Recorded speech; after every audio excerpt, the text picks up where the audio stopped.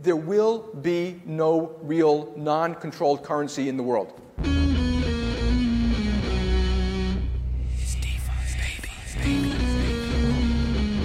We're coming for you, banks. It's an exciting time to be involved in Bitcoin Cash at the moment. During that whole war of Lightning versus big blocks, like were we the bad guys? Were we the ones that weren't listening? Fundamentally, we believe in markets, transparency, and tokenization. Come on, you gotta come stronger than that, you know, like...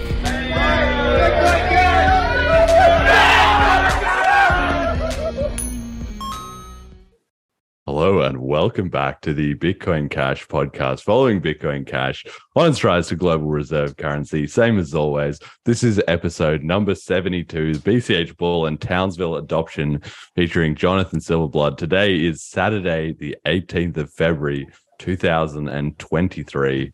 I am your host, Jeremy. Jet is in the producer's chair, same as always.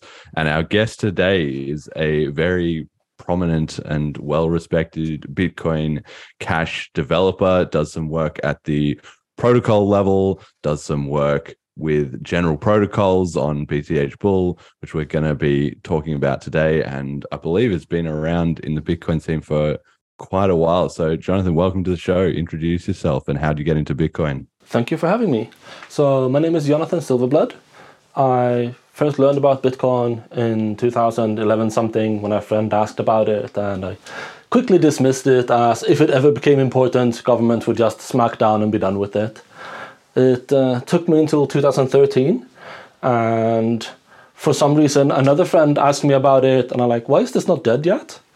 And I started reading about it, and the coming many years I spent multiple hours every day very consistently just trying to figure out like what is this, what makes it valuable, why hasn't it disappeared, and learned quite a bit along those lines. So that's where I started. And did you come at it more from a tech, some people come from a tech angle, some people come from an economic angle, some people come from a kind of political angle? What was it that got your attention? So back in those days, I was not as political as I am today. It was mostly a tech angle and like, holy shit, this solves actual problem situation. I remember being very, very curious about the possibility of having a more decentralized and open internet by having payment channels and pay-per-byte streams, and wondered like why don't people upgrade their routers and just share their internet for money? Why not earn money from people using the internet? And well, nowadays it's because you're legally liable for whatever they do, and no one wants to be legally liable for others. So yeah, that never really took off. I'm hoping it still will at some point though. Mm-hmm. Like mesh networks, I've always loved the idea of mesh networks, even though it never really seems to have come to much in practice. Absolutely.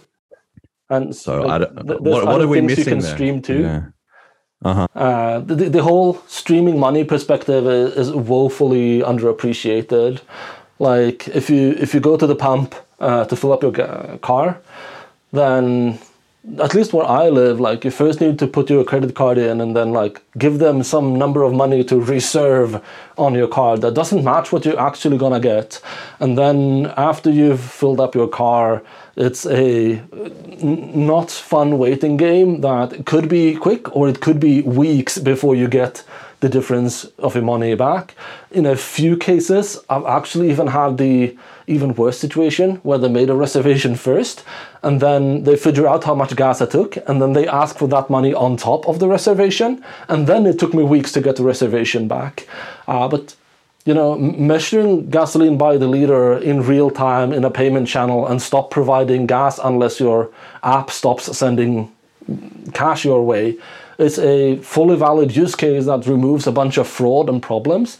And it also means that when you leave the station, no one can continue to take money from you. Just a couple months ago, while I was driving back home from being abroad, I tanked up and then I headed on the ferry. And the day after, I noticed there were additional charges on my card. Most likely someone had put some skimmer thing on the device or some other shenanigans, and I ended up having to send a bunch of support emails and explain the situation and whatnot. It cost me a bunch of time and money. I don't like that. I would much rather have a streaming solution where I stream money to them and they stream service to me.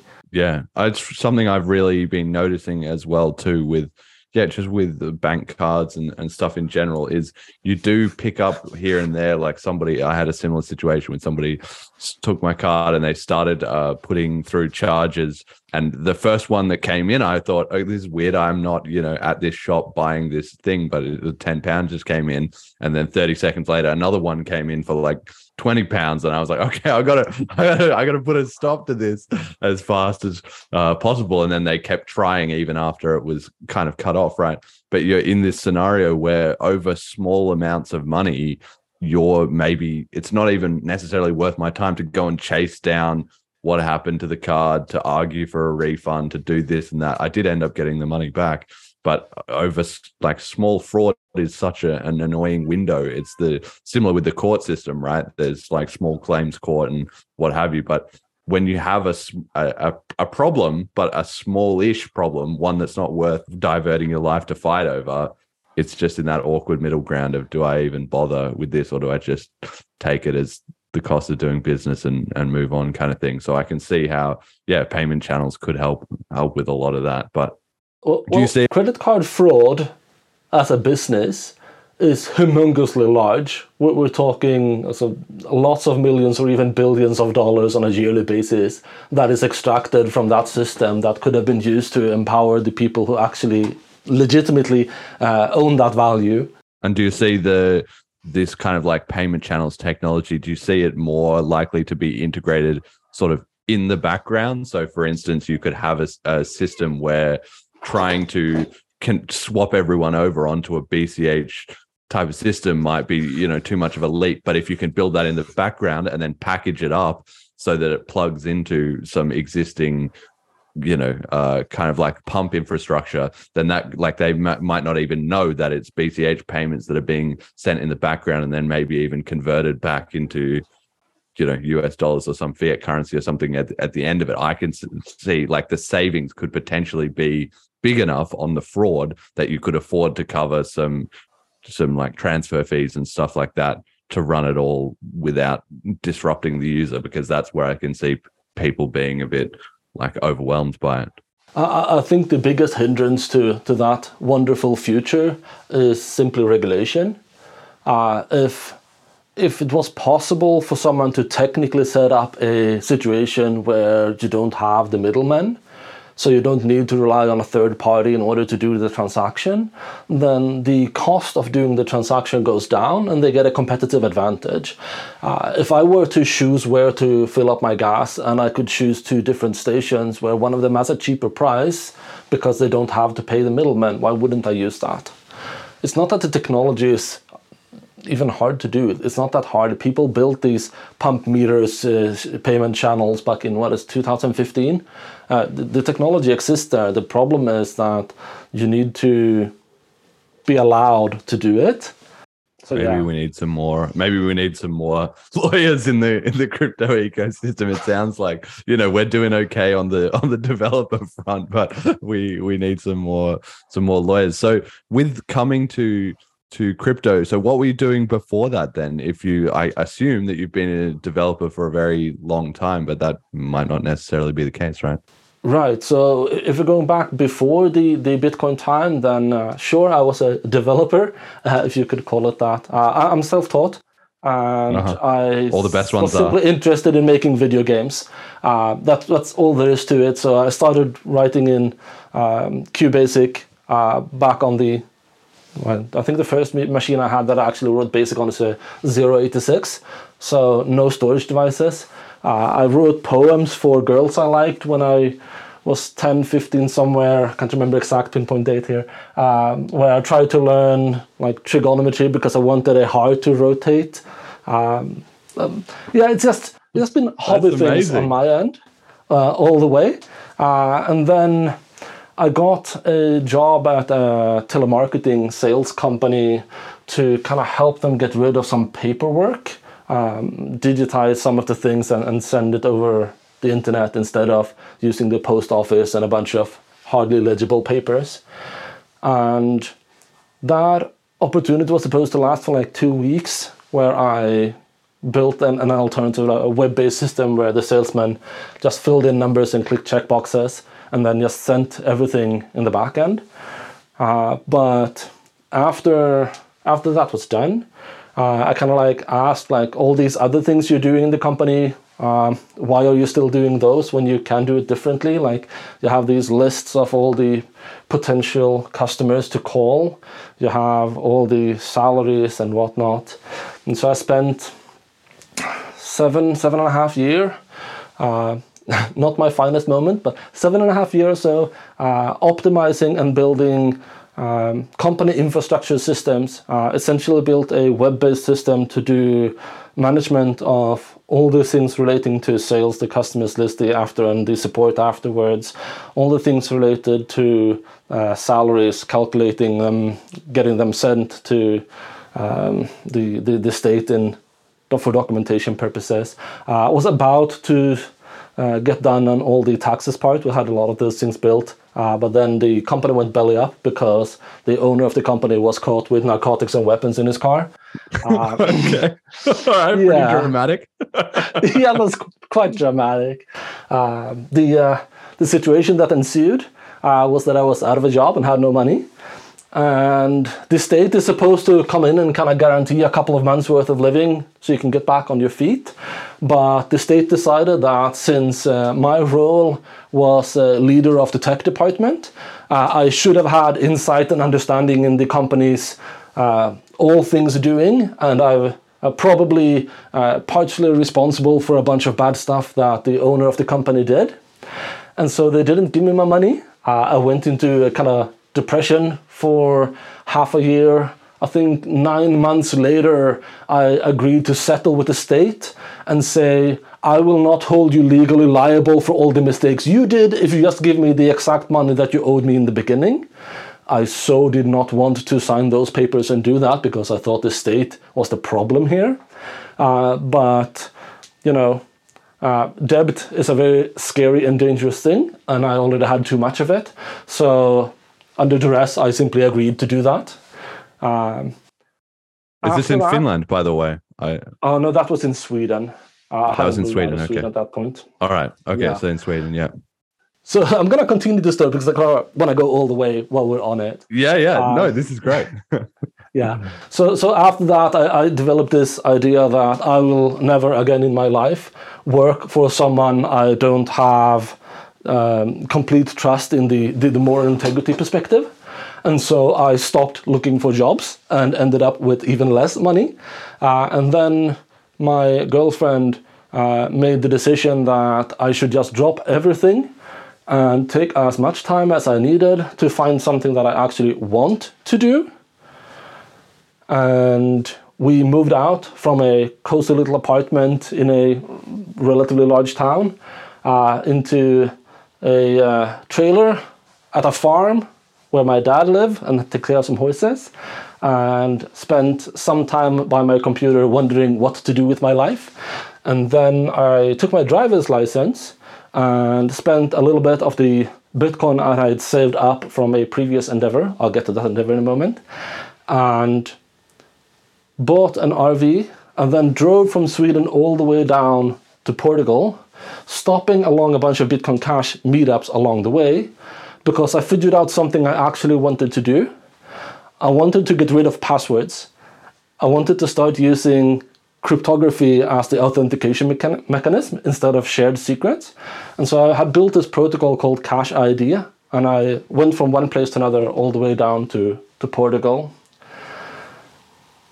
The moment I arrived at Portugal, I was in an RV. It's over 30 years old. Had probably died almost 2 times on the way there because that was not a reliable vehicle. And drove into the parking place without lights in the middle of the night, and then kind of got stuck in that place for about half a year. It's a lovely place. I'd happily get stuck there again. And during that time, I kind of lived off of Bitcoin Cash donations when I worked on the Cash ID and Cash Account protocols. I just told people, I have no money. I'm going to do this until I can't do it anymore. And if you give me money, I will do it longer. And people kept me afloat. And I'm actually really, really thankful for that. Because the thing that triggered actually getting the RV fixed and driving back home is the founding of General Protocols. So it was at that time where Emergent Reasons reached out to me and told me that he's looking for someone who can legitimately build this smart contract thing that no one else has managed to do yet, and there is no tooling for it, and he needed someone who can kind of like make it happen. And I'm not an expert programmer. I don't have a fancy degree, but I have grit, and I tend not to give up when I want to do things. And so I sat down and spent time and tried to learn like how to do transaction signing and get all the documentation in order and whatnot. And then drove back up to Sweden. And then in Sweden, we had about half a year before the legal age mandatory schooling starts, and we have a kid that we want to homeschool, and we didn't like the idea of being forced into any particular way, and so we fled Sweden to Finland in order to homeschool. Okay, wow, geez, this is quite the involved thing. Emergent Reasons is in the chat right now giving his commentary, and he says to ask about the epic stuff you did with NFC while you were in Portugal. Right. So in Portugal, I was also working on the casual wallet because no one else was building a wallet and I needed one, and I was ridiculously tired of the not user-friendly ways people suggest that we should be doing backups on wallets. Like on the very edge of that spectrum, on one hand, we have this James on LOP that suggests you should have like big steel machines capable of withstanding 1,000 degrees of fires. And on the other hand, you have the people that you should only have it in your memory. It's a brain thing. You should keep it there and nowhere else. And I don't see my grandma doing either of those, right? And so I figured out how to get the parts of the key that I actually need to store in order to restore it into an NFC tag. And so I changed the backup experience in my wallet from remembering something or writing something down to you go to click backup, you hold your card, it vibrates a little bit to tell you that it's done, and then you're done. That's it. And because these NFC cards are low cost and easily accessible all over the world today, it's a solution that's practical, right? I can tell my grandma the first time she starts her phone, you know what? I'm going to do this. See here, I made a copy. Now store this somewhere safe. I'm going to make one more, and I'm actually going to store this for myself. So if you need help, I can help you. Things like that. Yes. So when we were hanging out together in St. Kitts, you actually demonstrated this to me, and it's incredibly, incredibly slick. So for the listeners, what you're talking about is, so you have your phone, right, that you would have your wallet on, and then you have like it looks like a credit card, basically. One of these, Jet's holding up one now, but just like imagine like a blank credit card, right? And you also had one on a ring. So you actually had like a wearable technology one as well too. That was super cool. And you just swipe it on the back of your phone. It takes about 3 seconds. It's as slick as you could possibly ask for, and then the whole backup is on that card, right? Yeah, and the longevity for the cards is about 10 years or so if you buy common and cheap ones. If it stops working while your phone is still working, you can just make a new one. You can have multiple ones. If you make 2 of them, chances that they're failed together are very low. You can store them in separate locations. You can apply as much security you want or as little security as you want. It's kind of like your choice. But it's just very easy, I guess, and that's the critical point of making this stuff accessible to people, right? You kind of got to place the burden on the developer, right, rather than on the user, because the developers, it might be hard, it might be frustrating, and it might take a lot of time, but you've got to think through all these angles to an engineering solution, because at the end of the day, the users don't want to have to solve 100 problems. They want you to have solved those problems on their behalf, right? Yeah, exactly. Emergent also says, what about Cash Canary? Do you have any? What was that? Cash Canaries was a project that Emergent tasked me to do, and the idea was essentially to make a smart contract version of the canary in the coal mine, so that in case bad things happen, it would trigger and people could see it, but you would still kind of have like legal protection. Like, I did nothing; it just happened on its own. Just, you know, if someone kidnaps me and I don't update it regularly, it kind of goes. But interesting project. Not enough time spent on actually making any practical solution out of it yet. Yeah. So for people who don't know, it sounds like it's similar to this idea of warrant canaries, right? So I don't know all the details of this, but there's essentially laws in place, and there was a very famous litigation and stuff around the fact that if you are somebody who might be compromised by pressure from government agencies, so let's say you were someone like Julian Assange or something, you were leaking these documents, if the government comes to you and says, you need to stop doing this, or they put some pressure on you or whatever, you can't after that point publish and say the government have come to me. Well, I guess you could, but you would be putting yourself at a lot of risk, right? It would be very risky thing to do in that scenario, and there might be legal repercussions, there might be other extra legal repercussions, right? But there was these cases, I'm probably in the US, I believe, which found that although you aren't in a position to do that, what you can do is you can start what's called a warrant canary. So let's say I have on my website, I could have one myself, I've even considered it actually, on bitcoincashpodcast.com, I could have a site called /canary, and people could go on there and it could have a message saying, I have not been compromised by the feds, right? And then the thing is, if then the feds did come and compromise me, what I would do is I would take that page down. And that's not doing anything. That's not saying that I have been compromised by the feds, but by sort of killing the canary, as it was, that's a signal to everybody to know, okay, right. He can't tell us anymore because of there's two very clear problems with that solution. One is that it requires an actual action on your behalf, which means that the government can then look at what you did and say that it doesn't matter if you have the legal paper thingy pointed in the right direction. We believe you acted it ill intent and we're going to do something. The other part about it is that for someone who looks at that page, if the government compromises your website, they can host that page for you, right?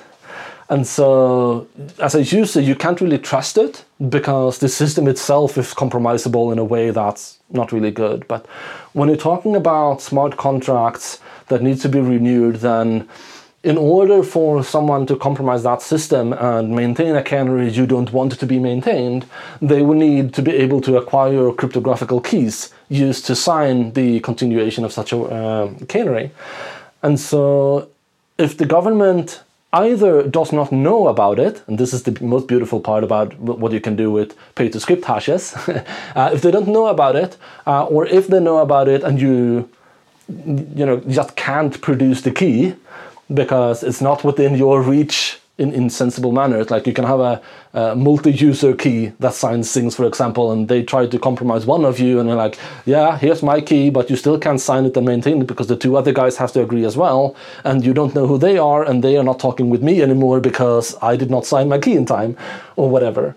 But you can also have the, not blind, but the hidden canaries, the ones that you have this pay-to-script hash, which is just some random number that no one knows what it means. And there's some money on a place, and you kind of essentially don't have to say anything. And every now and then that money moves from one script hash to another, revealing that, yes, this was a canary, and it included the following information or whatever. And you can have it so that it can trigger after some time where anyone can spend the money on it. And so if you share the script that leads to that hash with people you trust or whatever online, and you then get compromised and you can't continue like renewing it or whatever, then they get to a position where like we're passing the timer now, and therefore I can take the money in this contract, and it's financially beneficial for me to take the money in that contract. And by taking that money, I disclose the actual script, and inside of the script is the canary message. Mm-hmm. Yeah, right. Okay. So you have, and I guess you can do things with time locking scripts as well, sort of similar to that, right? Yeah. So it's like we've got to update it so another version of that same idea is like with the website example, just to make clear to people, I could say, I'm going to publish, obviously it has those same problems you said before about being compromised, but you might say, I'm going to publish a message every week on Monday that, status all good or something. And then if it then goes a week where I don't publish it, then that's the signal. So it's not an action that I've done that triggers, okay, there's a compromise, but it's a lack of action, right? Giving the same message, and it's those same things you can then embed into scripts, like you were saying. Yes, but the difference being that in one case you tell people that I will do this every week, and the other one you say nothing, and after the situation has triggered, the world learns about the situation. And so being able to keep your canary hidden means that an actor that is trying to compromise you can't prepare in advance to make sure that they also compromise your canary because they don't know about the canary. There are lots of similar mechanics in security systems. For example, a bunch of people tend to leave Bitcoin wallet.dat files in computers that has a little bit of money on it, but not the real amounts of money, and just put that in various places in their systems. And whenever that money moves, they know that someone has compromised their system. It's a very simple thing. It's interesting. Technology is interesting. I remember, I think it was Mike Komaransky had a website, and it was like, ismikekomaranskydead.com or something like that. Is this a similar, I'm pretty sure that was set up so that it was, he had to make a Bitcoin Cash just a transaction or something every month. And if he didn't, it would say, something happened. Is this the same kind of idea? Yeah, that is a canary. That is a definition of a canary. Okay. I remember, too. I checked on this a couple months ago. It said he was dead. Well, it's as far as I know, it's back to no. He's resurrected. I thought, I don't know the details of this, but I had thought that this one was related to, he's like wearing like a Fitbit or something that's monitoring his pulse. And if it stops, then it'll stop pinging the server, and then it'll say yes. So I thought it was linked to his like vital signs rather than his BCH transactions, but maybe that's just something I've dreamed up. It could easily be an app on his phone connected to that Fitbit to generate the transactions, and if it stops generating transactions, then either his Fitbit has broken or he has actually died, and we can't know which of those two. Yeah, well, very very interesting stuff for people out there who may or may not be interested in canaries. You should certainly look into that, and probably this is the kind of thing that we need to explore in a lot of detail and write up some kind of guides and stuff so that people can read through it and learn how it all works in sort of detail with some tutorials. Is there any good sources for where did you learn all about this stuff? The stuff about canaries? Yeah. Where is there a source that you could recommend, or you just picked it up over time, or most of it from research when me and Emergent was looking at it. But there has been legal canaries in place that I was aware of before. There's, for example, a domain DNS service provider in Sweden that was tied to the Pirate Bay, who had legal canaries up so that people could see whether or not they were compromised. So it dates back, at least back to there, probably much further. Yeah, I'm just thinking that there's no, as far as I know, there's no like Udemy course. There's no degree in legal, coercion prevention type of setup. But maybe there should be. Maybe this stuff should be more publicly documented for people who are interested in that. All right, we got to move on. We got to hit the price just quickly, like we do every week. This week, the Bitcoin Cash price has gone up a bit. It's $133.79 US cents. We are down on the ratio though. One BTC now buys 183.1 BCH, and 1 Ethereum buys 12.6 BCH. So we're down very slightly there too. So it's overall been a good week for crypto. It's been on the rise, but other cryptos doing better than us this week. So our first main topic is the Bitcoin Cash bull, which has been much discussed on this show, I've got to be honest, over the last probably year. And it's gone all the way from, wow, this is a super exciting potential thing we could have in the future, to it's coming, to it's here, to the beta is out, to you can all try it, to it's got a bunch better.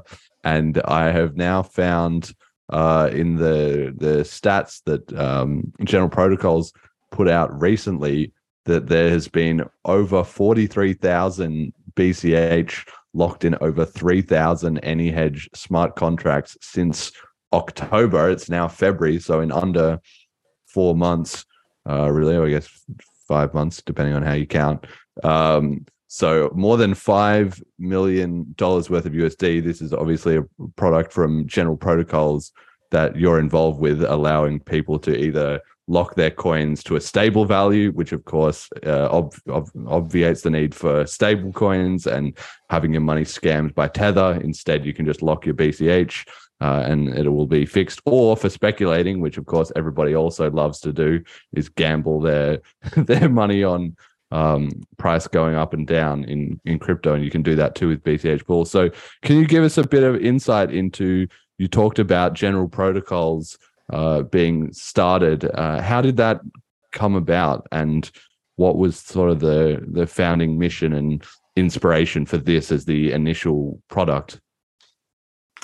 Right. So a better person to talk about that is probably Imaginary Username or Emergent Reasons. They had back and forth discussions and built up the plan for what AnyHedge would be able to do before I got involved. My involvement was making something that practically functions the way they had described it, and then figure out like what things does it need to do, what things do we need to change for it to actually be real. And that led into, so at the time when that was, see, what are we talking about here? This was like 2019 at a guess, right? And there was still some changes needed in the actual Bitcoin Cash protocol itself in order to facilitate this kind of technology. Is that right? Kind of. So the Bitcoin Cash protocol did support covenants through a kind of hacking mechanic that reused the signature validation code paths. You could essentially create a copy of the transaction, validate the entire transaction in script, and then based on that know that the thing you made was true, and then use the data from it. We managed to make an AnyHedge contract running on that code, and the problem they had is that they were not very precise, and so they had a higher margin for error than we found acceptable, and so we limited the size of those contracts quite drastically. I think we said something like $10,000 can't be larger than that, and for assets other than dollars, some of them would be very, very limited in use. But that wasn't the real problem. The real problem with making AnyHedge back in the day was that there was literally no functional documentation, and there was two competing systems to make smart contract, that's SPEDN and CashScript, and neither of them were in a state that was actually good enough for what we needed to do. And the most popular frameworks to build on at that point was Bitbox from bitcoin.com and their REST API. And over the course of the first year or so, we like within a couple of weeks, we had a functioning contract, right? The next was building actual application that faces the user and services that integrates and automates things. And while building all of those things and making it happen, the REST API kind of flaked up. The Bitbox development libraries got unmaintained, and the documentation, well, thanks to Bitcoin Unlimited's efforts and Verde's effort to set up a good base set of documentation. We're in a much better place today. But when we started, we had, I think I looked for some way to describe like what data is involved and how is the signing of a transaction, how does that part actually function? And I found 3 different documentation that said this is how it works on Bitcoin Cash, and none of them were actually, perfectly sensible. But yeah, today it's much better. After the first year, we had something and it was working, and we had also been like talking with people and telling them that, the way we are doing it is not good. Hacking things together this way, having that precision issues, it's not going to cut it for a long term, but it does allow us to do something.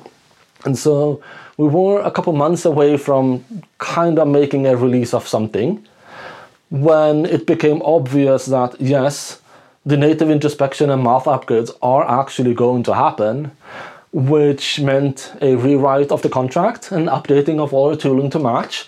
But that successfully removed the inaccuracy issues and made the contract much smaller. We no longer had to fight the constraints of that system. And after that, we went full speed ahead to build the user-facing parts that you can see today.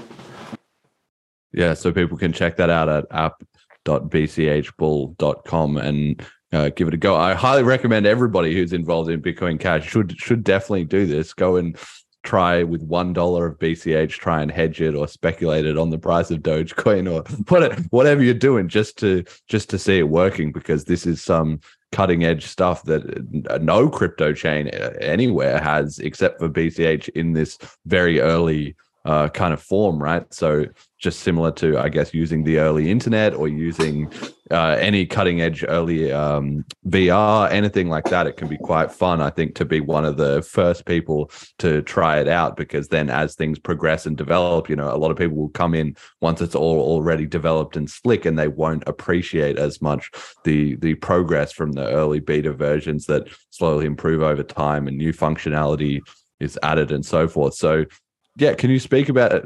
Has the team been finding it a large success? I mean, more than $5 million. That definitely sounds like a lot of money. More than 3,000 smart contracts. Yeah, so, this is not trivial stuff, right? Yeah, $5,000 is not trivial. We're at the size right now where we're comparable to some new, smaller or obscure thing on Ethereum, and that's definitely not nothing. The situation we have is that we weren't really experts in any of the fields, right? Writing contract script, haven't written a line of script in my life when we started with this.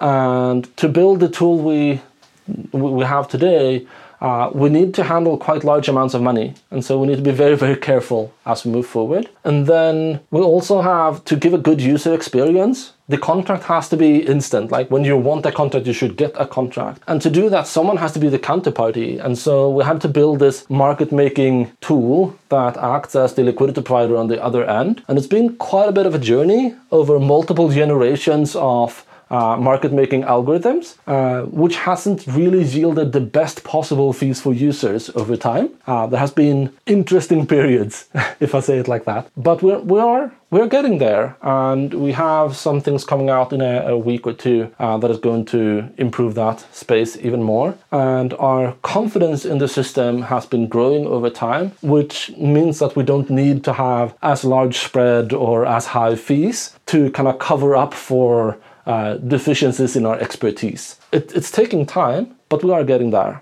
Now, while we're getting there, you might ask the question like, why should I jump in now? Why should I use it today if it's obviously going to be better tomorrow? Well, because it solves problems today, right? If you want to stabilize your money and you don't want counterparty risk, then you can get that here. It works. In fact, I use it myself. I have a situation where I work dynamic hours, so I don't work as many hours every week all the time. And so I don't know how much money I will have earned at the end of the year. And I need to pay tax. And I don't want the money that I set aside for tax purposes to change in value over time. So once a month, when I get my payment, I actually go to the BCH pool myself and I hedge my money so that my tax money that are going to go to the taxman in the end doesn't end up fluctuating in value. And this is obviously the famous dog fooding, right? Eating your own product, right? As they say in Facebook. So you're actually a user as well as a developer, and that's always a really good sign. Yes, and that dog feeding goes for much further than just me. General Protocols as a company also has policies for how much of the money that we hold in the company that needs to be hedged to protect against future price changes. Because if the price drops down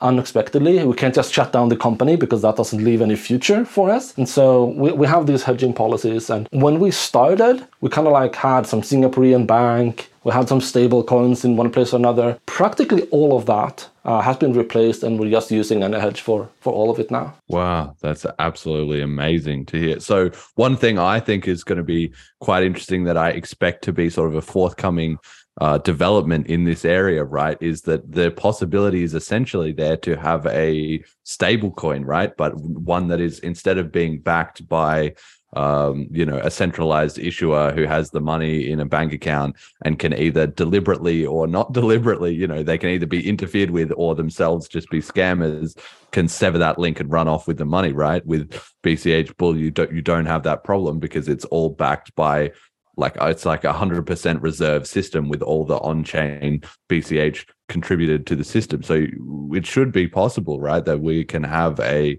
BCH stable coin, like a Tether equivalent, except there is no Tether bank account where you redeem, right? It's just all backed by on-chain BCH that, if need be, can be liquidated on the free market. But hopefully a lot of the time it would just be traded around, and then people wouldn't even need to go and sort of open the contracts and mess about with it themselves in their wallet. They could just have, AnyHedge USD and just send it around one person to another and not worry about the abstracted underlying mechanism. Is that feasible or coming? Feasible, yes. Coming, not on the short term, at least not from us. So I welcome anyone who's interested in the topic to actually go there and try and build it, because you can make the AnyHedge contracts today. All the tools and libraries are there. So provable, auditable backing, you can do that now. You don't need to wait for any further. Having actual transferable specific AnyHedge coins requires you to either be able to split and merge contracts at the same time as you're able to choose the payout address for contracts, update contracts with different payout addresses. Both are technically feasible, can probably be built today if someone has the time to sit down and build it. But stable coins as a concept is a different trade-off. It's a different design mechanic than what AnyHedge is. And what you say that the value you declared to be the stablecoin value is that it's uncomplicated. I don't have to mess around in my wallet with it. Well, with enough liquidity and with enough movements in the market on a regular basis, you can just make a wallet where you say, wallet, please connect to arbitrary liquidity providers, see who has the lowest fee, and stabilize my money in the following assets. And you can even set, well, let's not make it complicated. Just do that. Just as a wallet that automatically in the background, without you having to do anything, you set the value you wanted to have, and people send you Bitcoin Cash, and your wallet automatically hedges it. And what's missing in that part is early redemption, being able to spend your money before the contract goes out. And that is one of the things that is high on our priority list. Yeah, no, that's amazing. Because I've used the BCH Bull app. What I haven't done is use the integration with Paytaka, right? Who have actually built some of this stuff great into right into their wallet. Can you talk about what was the process of collaborating with them like? The collaboration itself was pretty nice, actually. They essentially wanted to do it, asked us a couple questions. We kind of went over and described how we are doing it. And before we had time to kind of do follow-up, they had already built it and implemented it. So It's actually really simple to build.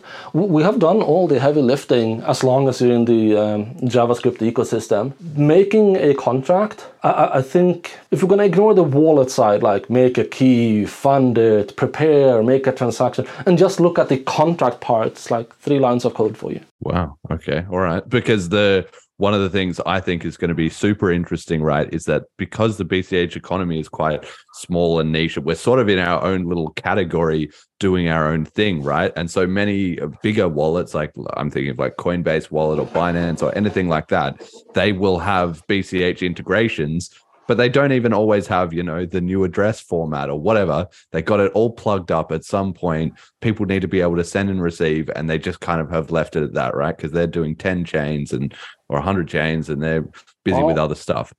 But at some point... Right. But look at their wallets and see what they do, right? Take the Bitcoin.com wallet, for example, with the Ethereum naming system integration. They do build things that are tool or chain specific. They just haven't built the Bitcoin Cash side of it. And the reason for that, in my opinion, is that Bitcoin Cash simply doesn't solve any problem with such a degree of excellency that they get motivated to act on it. Now, that might actually change.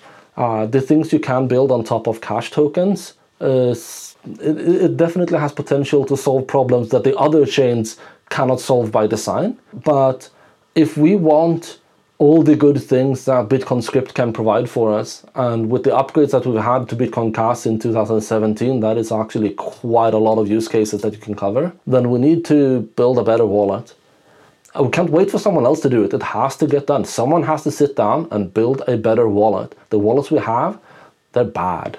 Yeah, I think that's something that the ecosystem has been struggling with, but there's been a lot of progress on that front, in the sense that I think the Zapit and Paytaka teams have been absolutely crushing it. I mean, a year and a half ago, I wasn't even aware they existed, and I think they actually did, but they were still much more limited compared to how they are today. So that's been a huge improvement. Obviously, Bitcoin.com was one of the most popular, probably is the most popular wallet, but they've I haven't been super impressed with them. They've been kind of trending downwards. So it's nice to see that we have those other alternatives emerging, and I guess we might see more in the future. But with the wallet is really how everyone interacts with the crypto ecosystem. So it's a pretty essential touch point that we have things super nicely integrated in that, and that they're well maintained, and that they're funded essentially. Do you have any thoughts on the funding plans for wallets? Because that's also been kind of a sticking point, right? Like with Bitcoin.com, they've been adding more advertising, and on one hand, maybe that helps them to stay monetized and maintain the wallet, but on the other hand, it means everybody has to deal with ads that they kind of hate, right? Do you see any opportunities? Maybe BCH Bull integration. Imagine you have 2 wallets, and one of the wallet costs you 5 cents per transaction that the wallet maker just takes from you, and the other wallet doesn't. You would obviously choose the one that's free, right? I would too. It's it's a no-brainer. Now, if you're going to make a wallet where you can actually take money from the users, you need to provide value. And right now, and I'll reiterate, all the wallets we have are crap. They're bad, every single one of them. And there are things you can do, like we talked earlier, like streaming money, right? If you build a wallet that streams money and you take 0.05% charge for that, I'd use it. I'd be happy to get that feature in a paid format. I don't mind paying for it. It doesn't exist anywhere else. There's no competition for it because no one else thinks it's valuable, apparently.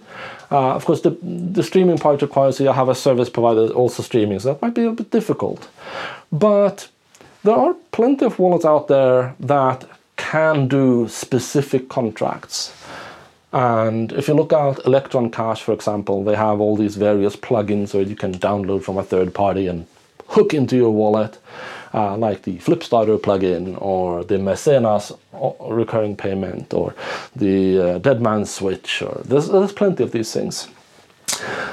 But if you were to make a wallet that has the capability of taking a template that tells you this is what this script is going to do, but in a high level.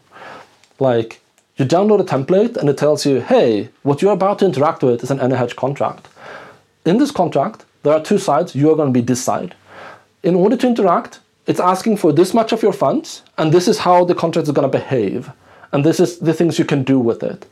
If you can make a scripting template, a templating system, such that you can build a generic wallet that can do all of those features, then I'd be happy to pay for that.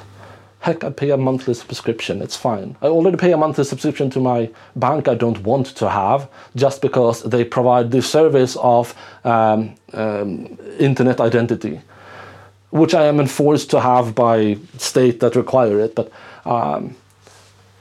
paying for a good thing is not a problem.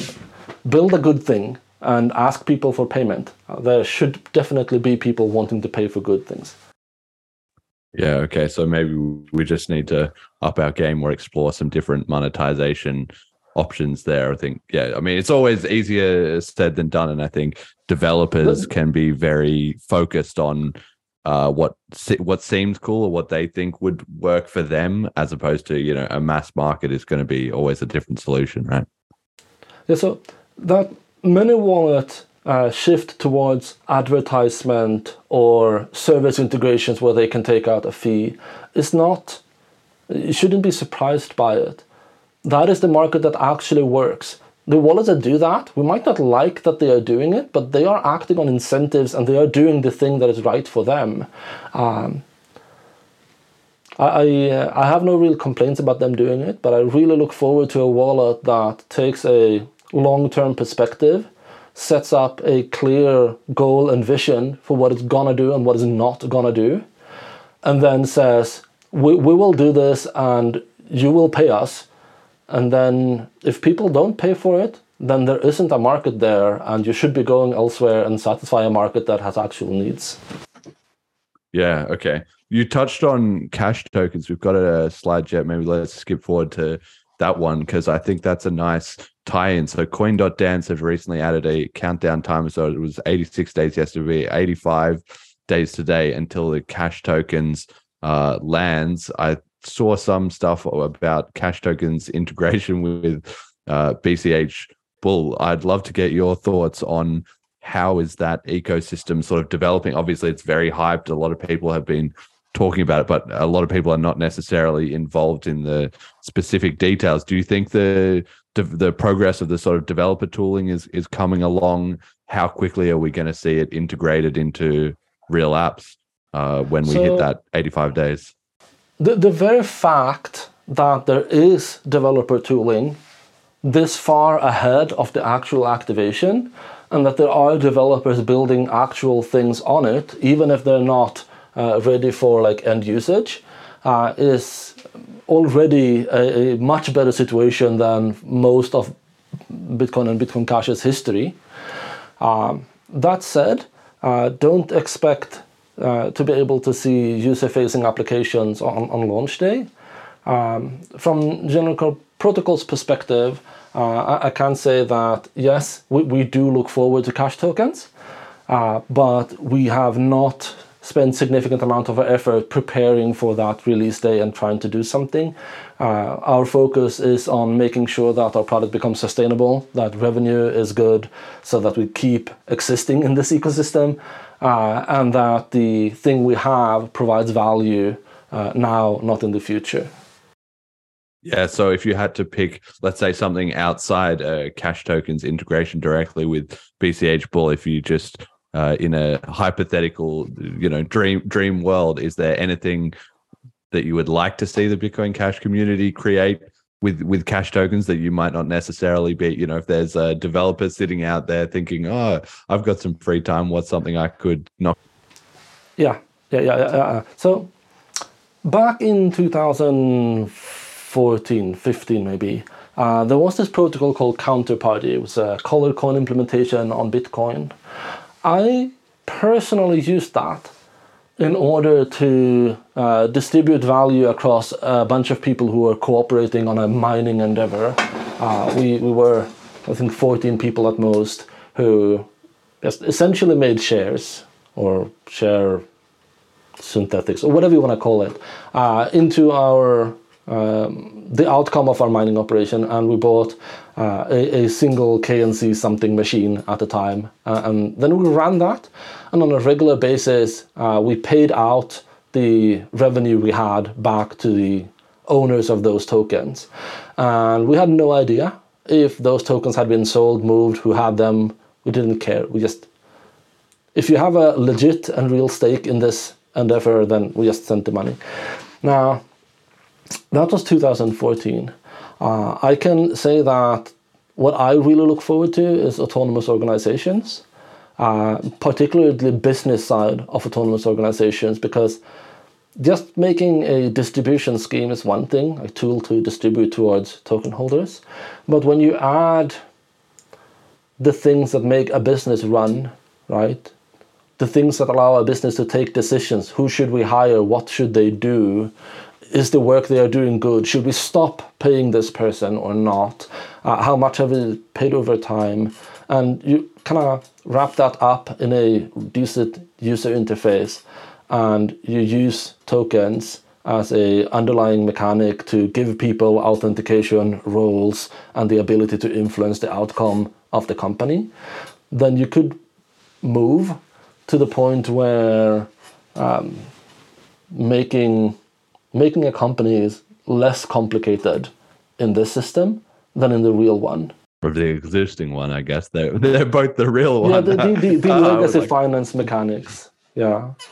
Yeah, I was fascinated that you said earlier about AnyHedge is kind of getting to the size of being a like equivalent to a small player in the Ethereum ecosystem. So to expand on that, how closely do you follow the ecosystem in things like Ethereum or on other chains? Is that something that brings inspiration, or is it because this is a unique right? As far as I know, there's no other chain doing anything like this, but is there some cross-pollination of ideas, or you just crack on with we think we're doing this? Right. So honestly speaking, I don't keep that good track of the other blockchains and their ecosystems. Every now and then I try to jump out of my filter bubble and see what's going on, and on my Twitter flows and whatnot, I do have people showing up that are very prominently in other ecosystems, but I generally don't really focus on what they do because I haven't seen anyone anywhere else focus on the fundamentals in a way that promotes usage as cash. Everyone else has an idea of we're going to build this cool thing. It's going to be NFTs here, or there's going to be some smart contract there, or it's going to be... There's not enough business use cases that I see that's actually valuable.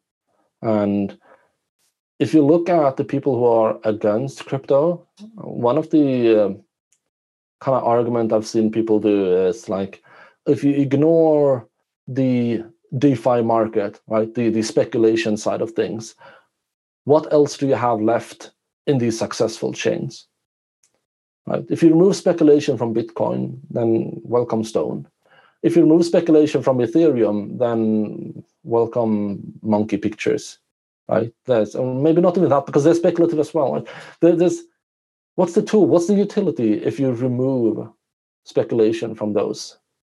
Yeah, so focusing more on a kind of business and commerce, because when you were talking about setting up the entire company, I think to use AnyHedge and stuff, I think there would be fascinating insight that you could give if there was some kind of tutorial series or video or something that you produced that explained how all that worked, because perhaps other companies in the ecosystem could learn from that as well and do the same thing, right? I would love to do that. It would be amazing to get some more deep, because all this stuff kind of comes into, as soon as you're dealing with companies, you're dealing with, like you said, accounting and tax regulation and all that. And those are real problems that people have. And obviously 90% of the crypto ecosystem, or 99%, is not bothering to really address those at all. They're just trying to make the flashiest next scam, essentially.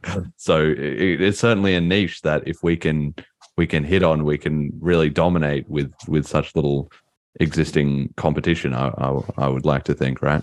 Yeah, so in the crypto ecosystem, you have the concept of a rug, right? And that's a bad thing. No one likes a rug. But I argue that rent, utilities, and groceries, that's the rug I want, right? That's where I want to stand on.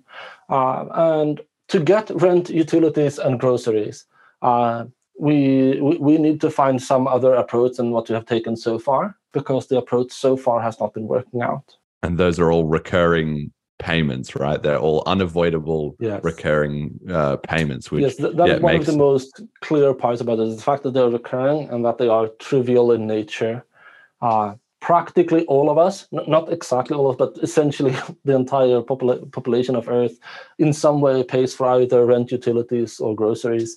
And it happens on a daily basis by millions, way too many people. That's the goal I aim for. And I look at the other chains and I ask, like, does Ethereum focus on rugs? Oh, yes, they do, but not the rugs I want.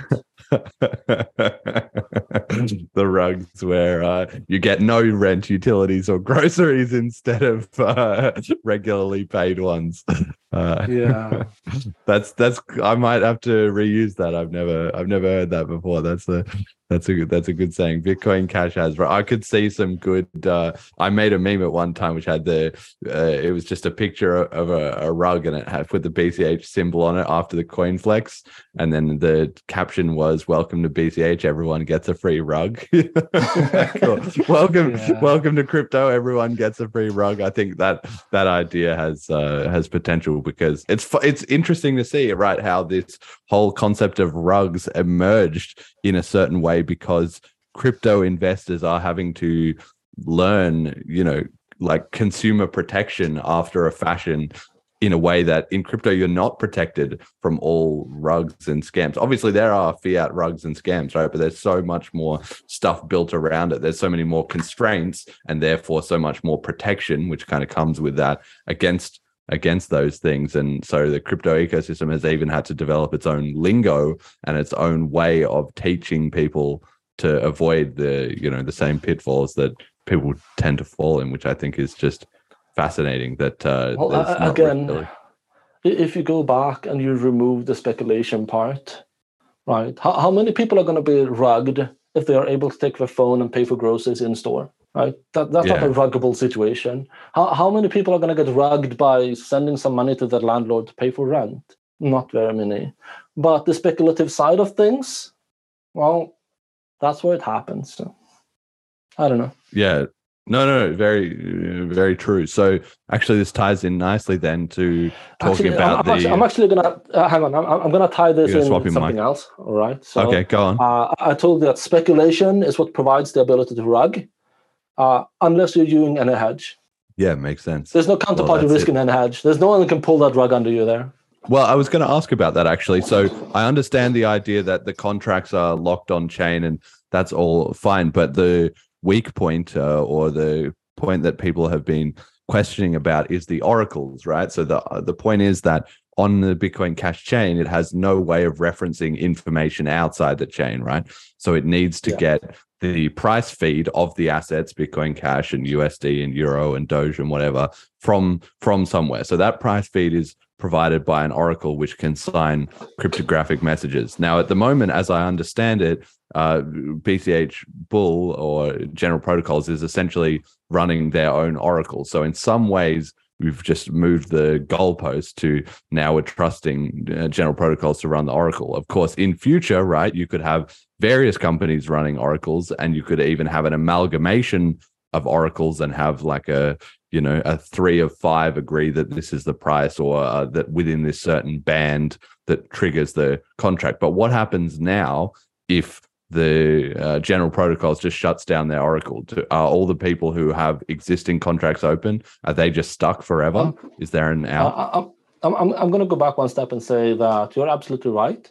That is the risk model right now, and it's not the intended risk model in the long term. It's just no one else stepped up and made oracles, and we can't build these things without having a mechanic to get information into the contracts. Now, the oracles are open source. The oracle specification is public. They're not in the best of shape, sadly. We'll get to that eventually. But if you want to run your own Oracle, that is, it's your own ambition that's preventing you from doing that. And we would be happy to see other Oracles coming in and taking that responsibility off us. We don't want to have it. We built it because we had to. As for the actual question, what would happen with the existing contracts? So for the BCH Bull contracts, due to an implementation detail, they are going to get stuck, and we are going to fish up the keys used for those oracles to sign the individual messages to restore everybody's money to the way they should be. That puts a trust point on us. I'm sorry, that's the current state. I don't like it, but it is what it is. Now, for contract made outside of the BCH Bull, there is a mutual redemption mechanic so that both parties involved in a contract, if they agree on what the output should be, they can end the contract at any time and just do what they want if they want the same thing.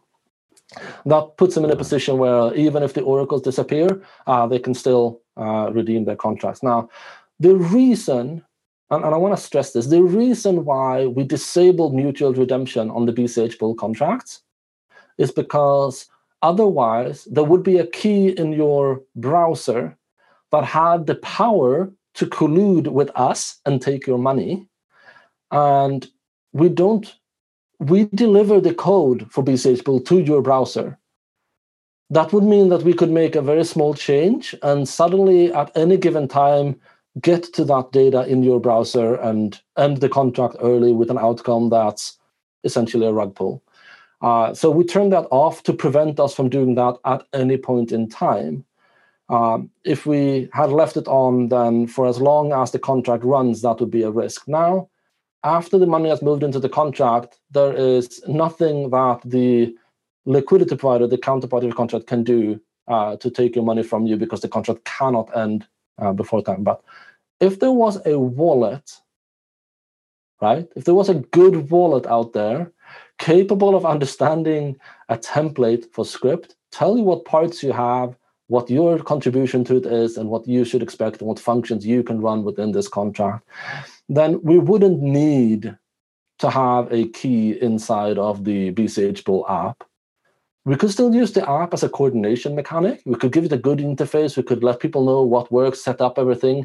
But you wouldn't need to move any money into the contract in 2 steps. You'd move it directly from your wallet into the contract, and you'd also be able to provide the mutual redemption public keys necessary to keep mutual redemption alive.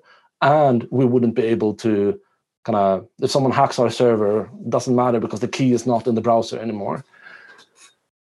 Yeah, I love this. I didn't know about that mutual redemption option. That makes perfect sense, because then that means if I'm making a deal with somebody about the any hedge, then even in the worst case scenario, we can do some out of band negotiation. And I guess it's sort of it's not really like a prisoner's dilemma situation, because the money is all locked. So any agreement that we're both incentivized to come to an agreement, because the default state is going to be that we both get nothing. So it's actually quite nicely aligned in that sense.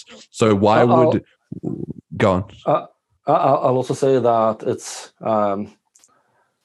it's not fun, and we didn't want to disable this feature, because if we had it enabled, then we could have had a feature that many people have asked for with regards to an hedge in the bull, and that is early contract termination. If it was possible for your browser and the liquidity provider to agree on an outcome, then we could have just made some code to determine how much it would cost or how much you would get, the same way we do when you enter into a contract in the first place, and allow you to choose, do I want to pay or get money to get out of this contract right now, and therefore have that early termination. The annoying part is that we can build this feature today if we reintroduce the vulnerability of having the ability to cancel at any time, and therefore making that key actually valuable for the duration of the contract rather than just the start of it. Yeah, so when it comes to the oracles, in an ideal world, like you said, it's not currently the way you wish things were. Who are you expecting to run the oracles, and why? Is it like large exchanges, for instance, might run it as a part of their service? It might be price aggregators. It might be, I don't know, like the Bitcoin Cash podcast could run one. Yeah. So, okay. When you talk about an oracle, then you're usually like leaning back on the other crypto ecosystem and what they consider oracles to be, and you're looking at alternatives and you kind of put everyone in the same bucket. I argue that our oracles that we have, they are oracles in name, but they are more like an attestation function than they are an oracle. The oracles we have, they observe data from somewhere, and I don't really care from where. They observe data, and then they sign that at this point in time, I observed this data. Here is my signature. Now, when you have something that simple, right, that simple attestation service, then for you to run an attestation service is not very problematic. If you want to run one, set up your oracle and run it, right? You need a key, you need some data to observe, and you need some code that at some point in time observes that data, signs it, and broadcasts it to someone somewhere. It's simple in theory. Of course, if you want to have it like reliable, and if you want other businesses to start using your oracle, you don't want to use it for your own purposes, then sure, then you have some reliability aspects to take into consideration. And the distribution mechanics also need to be fairly reliable. And so then you might want to use the Oracle network to distribute the data across the relays that we've set up. Okay. But yeah, an attestation service is simple. Now, you talked about multiple parties, right? Yeah. Like the oracles that are like on Chainlink, 7 out of 9 or whatever. And yes, you can make an attestation service where multiple keys attest to the same data, and you can validate that. But you can also make a contract that takes multiple signatures for multiple sources and uses the data directly. I don't know which is the obvious best, having the very simple attestation mechanic at the foundation and then letting the contract be a little bit more complex, or having some more complex attestation layer and letting the contracts be a little bit simpler.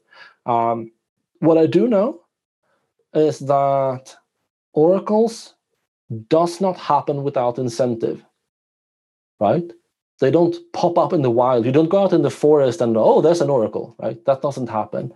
What happens is that someone needs or wants something, and someone is willing to pay value for it to happen. Now, we see on other blockchains where they build specific chains for their oracle services, and the chain itself provides the incentive the same way Bitcoin provides incentive to miners. That is one model. I don't think that model is sustainable, because without a legitimate business interest generating that value, you have an inflationary system, and the tokens that such a chain produces will lose value over time and eventually get to a breaking point where the oracles sit down and say, hey, I can still get my 740,000 some oracle token, but no one wants to buy them because these other 10,000 oracles in the ecosystem also get these, and everyone is just selling them on the open market. So when we were heading down to St. Kitts, I actually found a really good use case for the scripting capabilities in the Bitcoin Cash blockchain. You can effectively, with the Cash tokens upgrade, make an oracle or an attestation service that creates and distributes data locked under a lock script, such that usage of that data enforces payment for that data. Right? Wow. Imagine I make a token, right? And inside of the lock script inside the lock script that says this and this must happen in order to spend it, I also put the actual value that I want to attest to. Now, I give you that token, say, here, you can use this token if you want to. And you're like, yeah, if I put this token inside of my contract, then I have a sign and verify data point that I can just extract from it. This is great. But at the same time, if I bring that token into my contract, that token, in order for me to spend it, is going to enforce that I also give some small number of money over to another address, which would be the Oracle's payment address. And so you can build oracles, attestation services, that tokenizes their information and makes usage of that tokenization contingent on payment. When you have that, then you have a market for oracles, right? People can make oracles if they think the market is going to pay for them. And that is a much more straightforward model. And yeah, I'm hoping to explore that sometime in the future after the cash tokens upgrade has gone live, because that would be a reason for someone else to make oracles that we can use. This sounds very fast, because as I was thinking, you said, how are we going to monetize some oracles? I mean, one thing I thought, a simple model is, right, I just put up a flip starter. I say, everybody pay me, 10 BCH. And what I'll do is I'll, as soon as you pay me, I'll set up an oracle and I'll run it for a year, let's say, or something. No. And then at the end of it, as soon as you get the money, the incentive to continue to run it has disappeared because the money is already in your hands, right? Well, yes and no, right? No, must come from the future, not from the current time. No, but hang on a second. But we could do it if, instead of saying we did it a year, maybe I would run a flip starter that was 1 month, and I would run it for a month, and that would then give me the credibility to run it for another month. Or maybe I would run the oracle myself for a month to build trust that I could do it, and then say every month run a flip starter, and the community could keep funding it if they were enjoying using it for their any hedge oracles, right? So, but that's a simple model. I love this idea that you could have it instead, that I'm going to run an oracle and I'm going to distribute out the information, and you can embed that in your contract. But if you're going to use it in your contract, I'm going to get paid as part of that. That seems like such a win-win to me. Yeah, it should be. As far as I've been able to think on it, it should be. But practical details is going to show up when you build a practical implementation of it. So just kind of having this like side chat in the Twitch chat here. So if I want to hedge on BCH Bull denominated in Canadian dollars rather than US dollars, then I can easily make an oracle. But what is the So Emergence following up here saying that part's easy. Finding a counterparty is typically harder. How do I make sense of what my place is? What is the counterparty doing? If I want to just say this is the price of this thing in Canadian dollars, what is the counterparty used for? Right. So the counterparty is not used for anything in setting up the oracle and providing the information. The counterparty is used for entering into an agreement, a contract that behaves in a specific way. In our case, we're talking about the NHedge contract on BCH Bull. Now, when you make an NHedge contract on BCH Bull, there are two parties. There's you, the taker who wants to take a deal, and then there is the liquidity provider, a maker who provides liquidity to deals. Now, the liquidity provider, it does not know what you want until you send it a proposal. And you could propose a contract with any oracle to it. But when the liquidity provider get a proposal, I want to use this specific oracle, it has to make a decision. Does the liquidity provider also want to use this oracle? Does it trust this oracle? Is this something that it expects to exist in the future when it's time to settle the contract? And so that is why I talked about the reliability of the oracle earlier. So that setting up an oracle is easy, making it reliable and trustworthy is not as easy. But it's still doable. If you set up a contract and you set up an oracle and you run it and you store the Canadian price in there and you let it run for 3 or 4 months, and then you come to GP and say, hey, I have this oracle here. It seems to behave and function as intended. I'd like to use that. We can look at it. We can audit those 4 months and determine that, this actually meets our standards. And maybe we should let the liquidity provider make contract with this. We'll take some precautions. We'll say contract sizes must be smaller than the other assets because we don't really trust this oracle yet. Maybe duration has to be shorter. And then over time, as we get more confidence in that data provider, we could raise those limits. Yeah, so it essentially comes down to you're going to have like three parties in any you have one side, the other side, and the oracle. And obviously, I'm not going to trust to deal with you, Jet, if you're the one running the oracle, because otherwise you can just feed the oracle the price that settles it in your favor. Yeah, this was kind of what I was thinking. Like, so if I want to have hedging denominated in Canadian dollars, then it doesn't really make a lot of sense to me to also supply the oracle, because I could screw with the counterparty, right? Yes. Gotcha. Now, that is the situation we are in today, because General Protocols actually are running our own oracles today. So if we wanted to burn all our reputation, that is one mechanic to do a rug. Now, I'll give you some information that will hopefully ease the minds of a lot of people here. The liquidity provider at General Protocols is not General Protocols. We run things for another party, and the liquidity provider is taking contracts on both sides. It's not one-sided. So we can't make an oracle message that kind of satisfies an outcome without it also satisfying outcomes for trades in the other direction for us. Of course, we'll never be perfectly balanced, but the goal of our liquidity provider is to be as balanced as it technically can be, and then extract value in form of premiums and fees. And so the more successful we are at that, the less room there is for us to be able to extract any value from doing such a rug. But long term, we don't want to run these oracles. We want someone else to be running oracles, and we are going to shift over to some other provider. We're willing to pay some other provider. Right? Listen up. If you're a coder and want to run an oracle and have integrity and can show us like a business plan, talk with us. Right? We can sublicense our code. We can open up the code entirely. There's plenty of options. If you want to run an oracle and you want to get paid for running an oracle, contact us.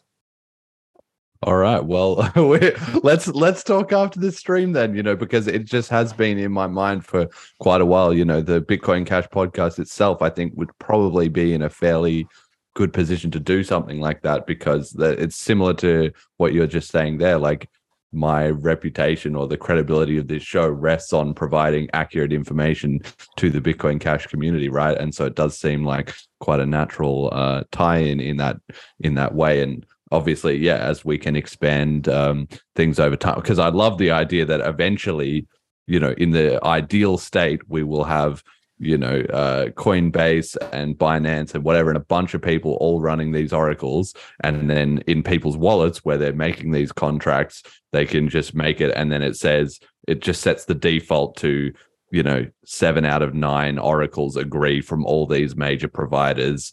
But then obviously you can also tweak and customize it yourself if you want to have some different settings, but the default would just be such a high bar of decentralized information spread across a number of really large industry players that it wouldn't really be a problem. Or you would have such a mishmash of any hedge with different oracle providers that the ability to just rug on any one of them would be severely reduced in terms of incentive.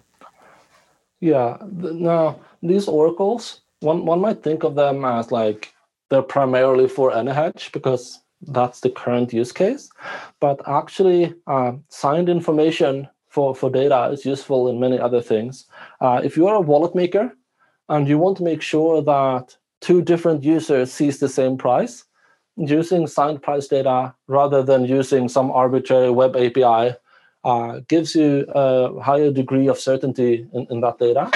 If you are making a wallet and you want to be able to tell the counterparty that you're sending money to what price actually was, then if you provide the like an op return with the oracle message and signature, then the counterparty can verify what exchange rate was used for the calculations, and show you, instead of showing you that you got $0.99 or $1.01, if you actually sent $1, it's $1 that comes in the other end, according to the data.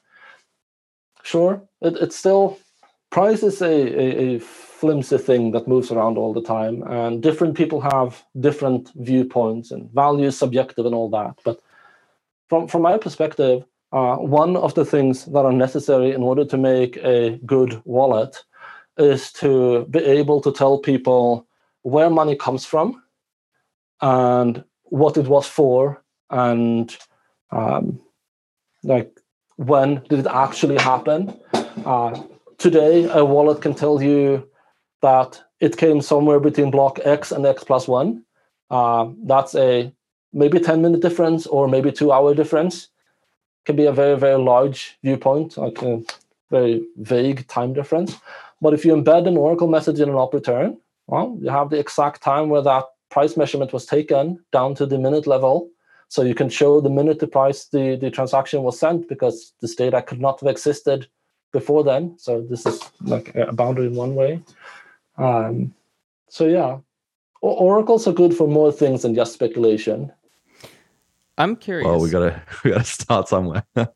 Is it possible to have like pass through oracles in contracts? So say you have something like an oracle for USD to Canadian, and then you have Canadian to BCH, and then you have USD to gold, right? But we don't have a Canadian to gold. Is it possible? I don't even know. Yes. I think I've chain them together, essentially. Like if you want to translate a language and you've got, French to English and oh my God, never mind. You get the point. Yes. It's much easier to do on the math side than the language side. So yes, you can do that. But the contract has to be set up for that specific use case. And so the contract needs to know which oracles to use and how to use them. It's perfectly doable. There's been people who has talked about if we can do this for the BCH bull in order to allow people to speculate on non-crypto markets, essentially link fiat and gold together and just ignore crypto altogether. It's a bit tricky if you're going to make the user interface nice, right? Because you need this counterpart, the liquidity provider, and that liquidity provider has to kind of know what values is in that market and how to behave, and there has to be enough volume for it to make sense to do it. But yeah, it's definitely doable. Yeah, Emergent Reasons points out as well, it's important to note that if you're basically frauding with your oracle, anyone can call you out essentially by publishing if I'm publishing oracle messages, this is the price, this is the price, this is the price, and then I put in a dodgy price to try and fraud on a contract, then anybody else can detect that and publish, look, Jeremy's a fraud, here's the info, here's the crypto sigs, boom, no question about it, right? So that's where the accountability comes in as well too. Yeah, it goes further than that, because all contracts that are settled on chain includes the Oracle information, and the Oracle network itself relays the information. If anyone anywhere feel like it, they can just start monitoring the chain, and whenever they get an Oracle message in a contract on chain, they can check if it corresponds to the Oracle message from the Oracle relay network, the public data. And if they claim to be for the same sequence number, but they happen to contain different data and different signatures, then you have a cryptographical proof of fraudulent behavior, and you should go to the police and do that way. And you can also go whatever other ways you want to enforce what kind of rules you want. It's signed. It's cryptographically signed. We can't not take responsibility. Yes. So this kind of comes to that whole idea of Google started with that motto, don't be evil, but the kind of one of the unofficial crypto models is can't be evil, right? That there's no way around it. If the maths adds up, then that's it. You're a fraud. There's no question about it. Well, I absolutely prefer a world of can't do evil over a world of don't do evil. Sadly for the oracles, we are actually at the don't do evil, because we are capable of generating messages that are fraudulent. I don't know if there exists a solution to the Oracle problem anywhere. There's a lot of mitigations to it. People talk about Chainlink as this great thing because it allows you to do 7 out of 9 or 5 out of 12 or whatever n out of m oracles have to agree or take average of something or remove the edges of it and take the average of the center.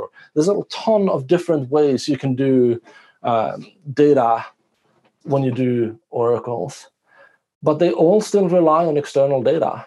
And that external data is not validated in the first place. And if it were validated in the first place, then it would be trivial to put it in a contract and not have a bunch of middlemen. And that's why no matter what we do, until we find a way to bring real-life data in a cryptographically verifiable way into the digital systems, there is going to be trust in the Oracle side. So could you do well, this is where it seems to me that there's got to be some tie in here with proof of work, right? Is there a way that we could mine a chain of Oracle messages such that you were essentially backing with your, just like you do for Bitcoin mining, you were backing the veracity of your Oracle price with the proof of work hash?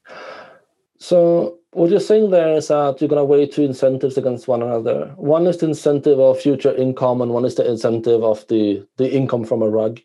And you can try and build a system where that future income is higher than the rug income and get an incentive protection. Now, that is much better than nothing. And that is why I want oracles to get paid when their messages get used, because then they can look on-chain activity and see how much money is coming in and determine whether or not that stream is going up or down or whatever. But there is one way you can go on top of this, and that is the collateral way, where an oracle puts money into a contract where anyone can take this money if they provide two competing signatures for it.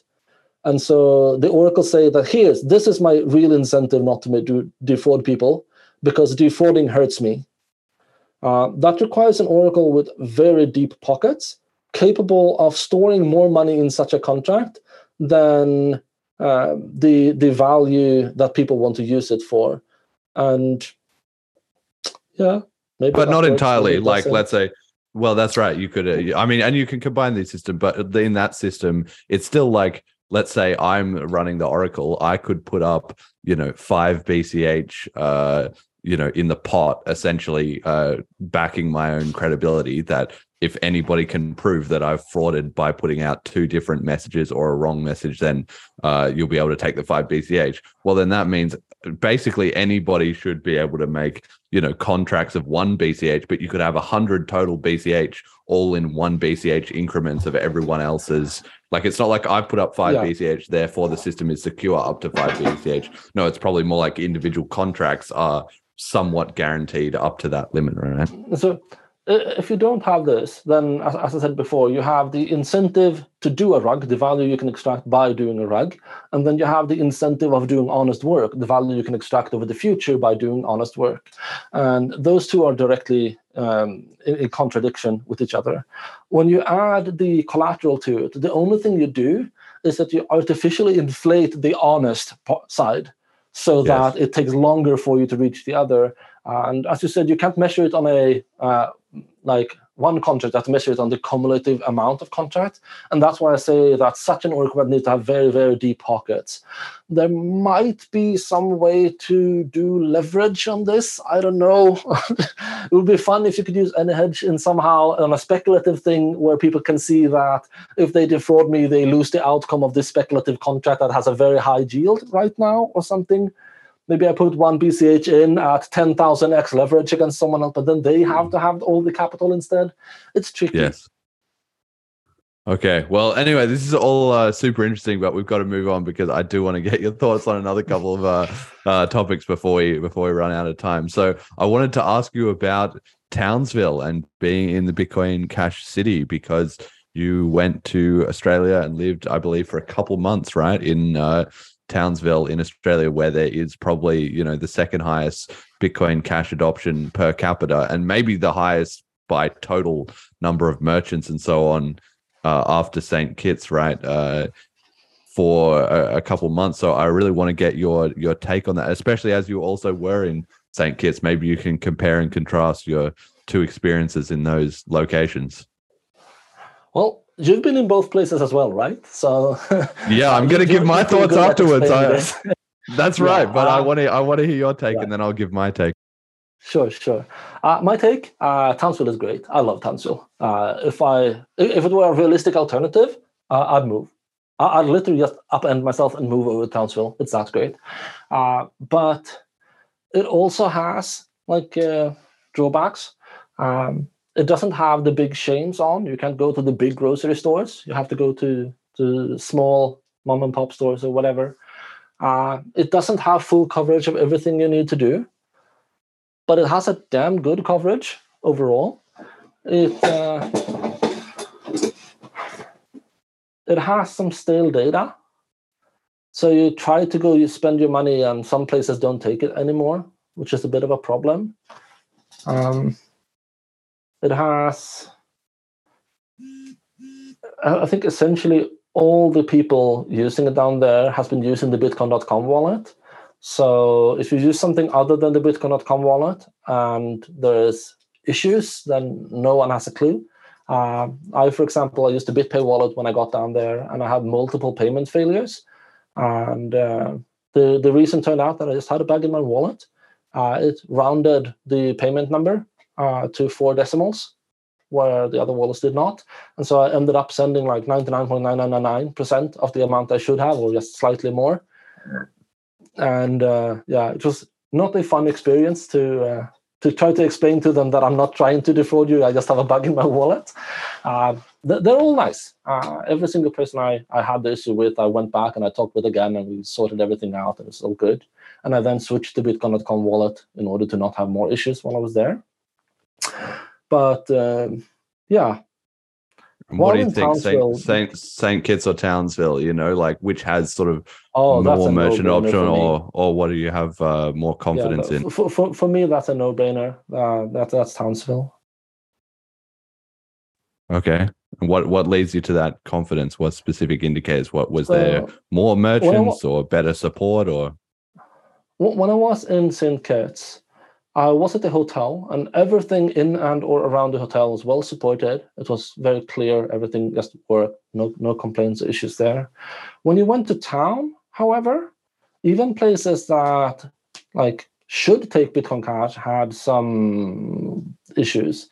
Like they kind of didn't want to, but okay, if you really insist, then maybe.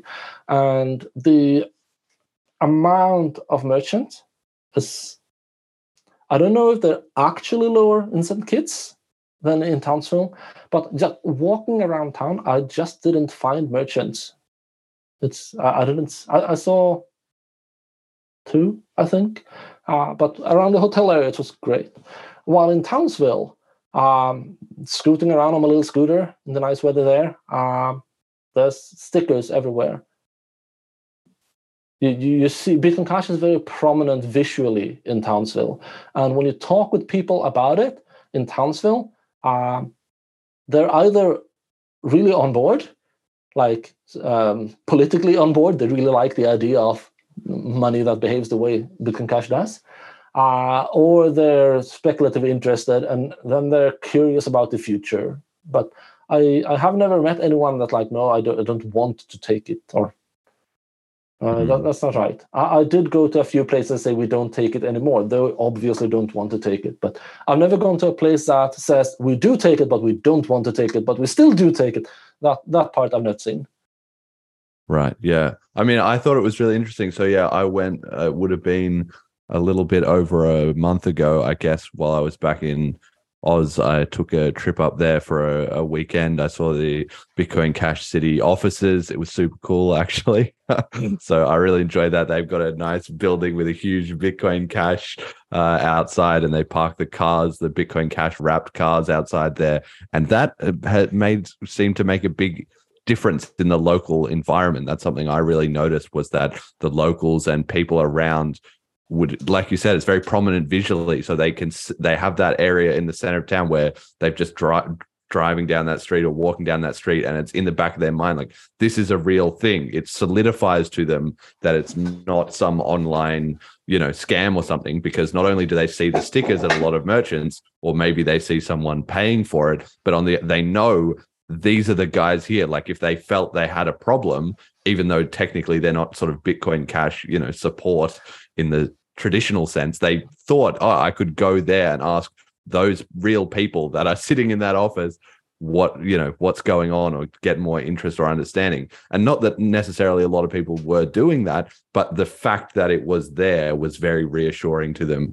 I found as a general rule, I would say probably, per capita, maybe St. Kitts, like you said, St. Kitts was very concentrated around the hotel and everything like that. Townsville had way more merchants than I was expecting. I was actually genuinely blown away at how many people were accepting it, but the problems with accepting it were sort of similar to the ones that you see in St. Kitts. It was very interesting how the same problems recur in terms of like things like people not recharging their phones, or not being familiar with it, And it really just, a lot of it seems to just come down to, it just needs to hit a critical mass.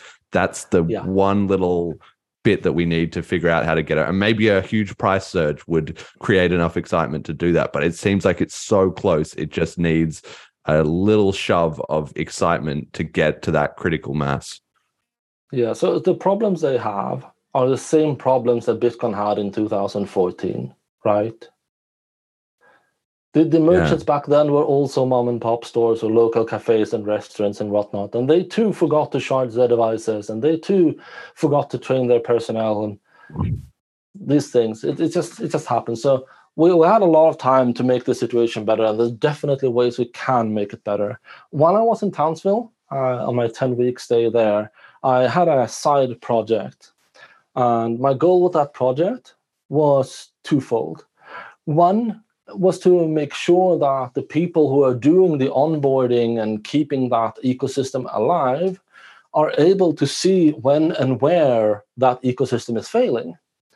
And the other goal I had, which I did not say explicitly, so if they're listening to me now, they'll get to hear it for the first time, was that I wanted to change the incentives around what they were doing such that they value the right thing. Because in a lot of places in the world today, we talk about merchant count or merchant per capita. That's irrelevant. You should be talking about how much value you're giving those merchants, right? How much money are the merchants earning by doing this? You should talk about how much the spending is, how much money moves through that ecosystem, because that is what really matters. And so when I was there, I built a simplified spreadsheet as a web page where you can put up the name of a merchant and either their address or their extended public key. It would go on chain and it would fetch all the information for you. And then it would make some basic analysis and say, this is how much has been going on and when. And so if your merchant that you have does not have any activity in 7 days, it gives you a little warning triangle, right? Something to fix. And if the merchant have had activity, but that activity is low, it gives you some other symbol. If the merchant has a big stack of money, then they shouldn't be so public about all their money. That's a risk. Also, you might want to teach them how to do backups and whatnot. So it's still useful information for the people who are doing onboarding. At the start of that process, I just went to places and I took their keys when I did payment, and I made this board for myself. But sometime in, I decided that the privacy for these merchants is more important. And I built that XPub and started advocating that they should switch over and use XPubs instead of single keys. What I learned ultimately in Townsville is that they are great at getting merchants on board. They are great at projecting an image of success. They have a perfect viewpoint. Like if you go there, people who don't know anything about crypto, haven't used it, whatnot, they have a positive view on it when they just go around, because the media around it is positive. When they hold their meetups, they have nice little flashy color balloons and they park those Bitcoin Cash cars out by the street. It's very, very clear that people are enjoying themselves, having a good time, and that Bitcoin Cash is involved in it in some way. So people have a very strong feeling that Bitcoin Cash is successful in Townsville, but they don't have spending. They don't have the people that walk down to the store and spend their money in it at the scale that is necessary. So if you were to look at all the data from Townsville, you will see that there was a period of time back around the conference where spending was actually in a fairly good shape. And then COVID happened and everything kind of, tourism not the best under those circumstances. But I don't think it has ever really recovered. And I think something needs to be done to make it more valuable, not for the merchants who take it, for they too, of course, but also for the just the people who are supposed to spend it. Like, there needs to be a strong value proposition. Why should I pay with crypto when I already have my fiat credit card in my pocket? For me, as a tourist, that became self-evident within like half an hour of getting to Townsville. My card just didn't work in some places, right? And then I needed something else. It's also filling up my card with money is more problematic for me that has an income in crypto, but most people don't have their income in crypto, so that doesn't really mean much. Yeah, it's a fascinating little experiment, and I think that we're just in a bit of an awkward middle ground at the moment with regards to, we have a couple of these adoption hotspots and things are they are working. Like when we were there at the conference or when I was in Townsville, it does work. You can pay people. There is an economy. There is, merchants adopted and so forth, especially when we had the St. Kitts conference and you just had all those people arriving at the same time. It really proved that if you get a couple hundred people who are all there with preloaded with all the knowledge, the wallets and the Bitcoin Cash, it was great. Even just among the people within the conference, there was loads of transactions. Everything worked smoothly. There was not problems with, what about, you're from this country and I'm from this country, and do you use Splitwise? And like, there was none of that. It all just went great. We just need to be able to create that kind of critical mass. Seems to be where we're struggling as a community. And a lot of people are a bit down on the whole merchant adoption side of things because so much time and effort has gone into it. And while it's made some progress, it hasn't really, broken through. So people are trying to think, well, how can we do things online, or how can we be more innovative with cash tokens and contracts? And there's got to be a way to bring these things together. But I'm yet to be convinced. I love what you're saying about that dashboard, because I can see a whole suite of tools that you could build with, especially if they were publicly viewable, where people could go on a map and it would have, the merchant adoption map curated by someone like Bitcoin Jason who's there, and it had all the the stats of what merchants have been used and how much money they've kind of made, and obviously subject to their privacy, right? So I don't know, there's a lot of things to be built. Yeah, I agree with you. So quite a long time ago, I think I talked with Akane about like how do you get merchants to stay active, and I learned that she has meetups fairly regularly, and she was using kind of this pulse of what merchants are working out and what are not, and try to schedule her meetups in locations where she thought the merchants needed a little bit more activity to stay engaged and keep their personnel educated and keep the device charged and all these things. And that is a good thing to do. But you need data, right? You need to know that you're spending your time to do worthwhile choices. And so having this information about the merchants to know like which ones are doing well, which ones are not doing so well, allows you to focus your efforts in a better way. I know in Townsville, the onboarding team, they do marketing videos every now and then, right? They put some stuff on YouTube and say, come look at this merchant that take Bitcoin Cash. And that's good. With more information, they can make sure they target better choices for these merchants.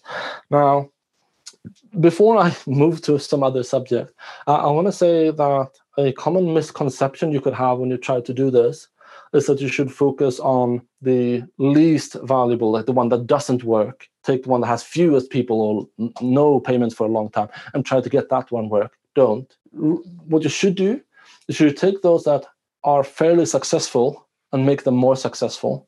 Because if you can project a very strong image of success, other people will want to join. They will think it is good and they will come for you. You don't have to and keep all of them alive. Keep the really good ones alive and make sure that they're really providing value.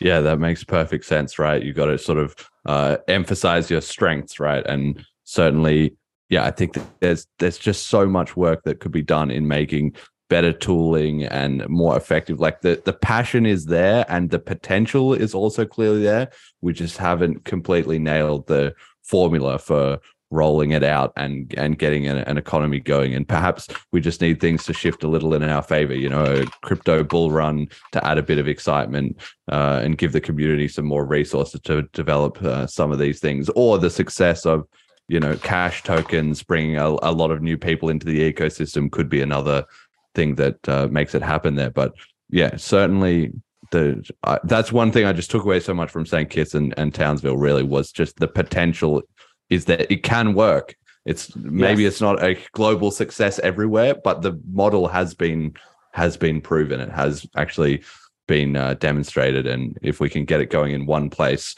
then it can virally spread along from there. Particularly if there was like an inflation crisis, or even with like the coronavirus. You said that took a hit to the merchants, but Jason spent a lot of time emphasizing to me that also made people a lot more aware of the kind of government interference and made them a lot more sort of sympathetic and interested in the Bitcoin Cash mission as a result. So there's swings and roundabouts to those kind of things, I guess. Yeah, but those people are not the vast majority. So if you want to get successful, it's probably better to try and find ways that you can provide value that is tangible, immediate, and something users can just feel right off the bat.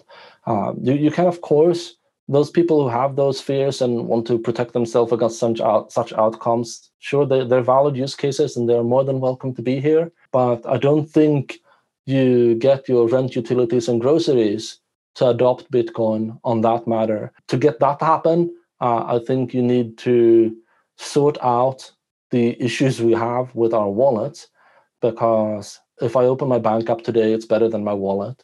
And we need to be better than them. And we are in a lot of cases. We have fewer middlemen, we have lower costs, we have higher speed to finality. We have a lot of things that are going for us that it's good.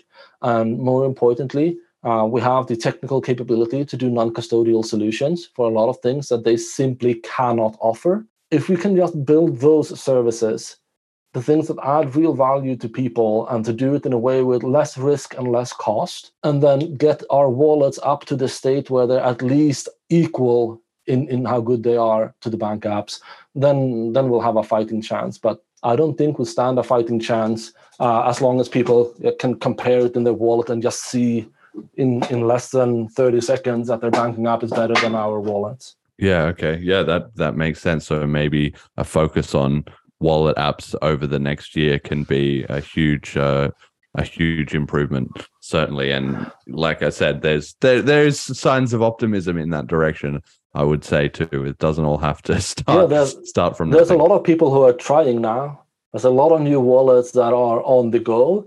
I don't know if we have anyone with like very large backing or a lot of like high quality expertise behind them at the moment. But we definitely have a lot more wallets coming in the ecosystem, and people who are doing new things that simply wasn't possible before. I left you a link on Twitter in a DM to the merchant dashboard in case you want to share it, in case some of the listeners want to track their merchants in a good way to help them get to a better place. And we can just share this like this is not a privacy concern for them, or no. I mean, I almost feel like I want to double check with Jason before I show it. show this off. You can double check and you can do whatever you want with it. Okay. If you go to the link, what you will see is an empty dashboard with nothing on it, because there is no backend. This is a front-end only application, and so all the data that you provide into it stays in your browser, and you can. If you want, you can verify, check in the network tab, see if it doesn't send anything It's hosted on GitLab. It's not even running on my servers. And Okay. there's no private keys and there's no money involved. It's just for observability and making better decisions. Right. Yeah, you can always try. Put in a public key of something that you know. You can take my Jonathan 100 cash account, the public key of that, if you want to see my public history, for example. Can you see how many transactions I have, what the sizes of them are, Okay. how long it's Wow. been since I got my last one. So it's almost like a different form of a block explorer in a roundabout kind of way, actually, when you think of it like Yeah. that. Wow. Kind of, except it doesn't explore blocks. Yes. Okay. Yeah. An address explorer, maybe. Yes, Jet, yes. you're muted A there. contextual address explorer. That's kind of one way to say it. So I guess I was going to also just touch on, at the end of the show, we always do message to the community where just anything that people really need to know. I guess that message about wallets certainly seems to be a bit of a theme. Is there anything else that you think we should really be focusing on or learning from in the current crypto environment, Jonathan? Well, things to learn from Townsville and their very good. They create a very good climate for business people. If you talk with some business people in Townsville, like, do you want to take it? Then because they have a strong image of success, it's probably a lot easier for them to adopt new merchants than it is for most places I've been in the world. If there's any place in the world that has a lot of users and not very many merchants, I'd be very interested to hear about how they achieved that and what they did differently, so we can learn from that too. I think we should absolutely learn from the worst competitors we have, the existing banking systems and the things they do. Yeah, for me, wallets is a really big pain point. I think it's the first thing a user sees when they interact with the system. It's the thing they come back to over and over and over again. It's really one of the most important aspects for me. But if you look at what a bank provides, then maybe they provide a savings account which is slightly different from a checking account, which is slightly different from some other account. People want these different things for different reasons. And I have yet to see a wallet that presents the various things you can do with crypto from the use case context, right? We can do some things in crypto that most banks still struggle to do, like proper multisig. If I want to have a shared family economy with some money earmarked for different purposes and whatnot, then currently it's easier for me to do that with crypto than it is with the bank. So that's good. I wrote an article 2013, 14 called Bitcoin and the Family Economy. That's my response to having heard about the BitPay wallet and multisig the first time. And I outlined in that the possibility of an application where you could say that this is college fund money that is my kids' keys. I happen to also have a key in here so that I can recover in case of disaster, or in case of a house burns down, I can, get the money out and still give the kid a good life, but at the expense of that college fund. Those kind of things in a visually appealing way is kind of still missing. Backups. Yeah, I hate backups. Yes, we're going to have to get some more of those NFT card integrations into things, definitely. When you did that, I was like mind blown. That was the slickest thing with the ring on your finger that you had it all programmed into. That was amazing. So yeah, hopefully we can get some more engineering work done on that and be rolling out something like that at some point. Jet, you bringing this? You got this up now, just for people to have a quick look at. Yeah. So I brought it up. Hold on, let me bring it back up. I brought it up and took a look at the empty dashboard or whatever. But so after I post in an address, what do? Do I just click this plus? Right. So you have input fields there under merchant. This is name of the merchant and address or extended public key. If you type in a name for what you want to call it, and then you paste an address or an extended public key, and then you click the plus icon next to it. Oh. If it's still working, then it should give you a line in this spreadsheet, and it should start synchronizing from the blockchain the data. Yep. Cool. And when it's done, you will maybe have a warning symbol all the way to your left, and you can change what fiat currency you want to have as a reference currency in case you have that. If you have a bunch of merchants here, you can click the floppy disk icon to indicate that you want to save this file, and it gives you a JSON file you can store on your computer. And so you can go someplace else and load it with the folder icon.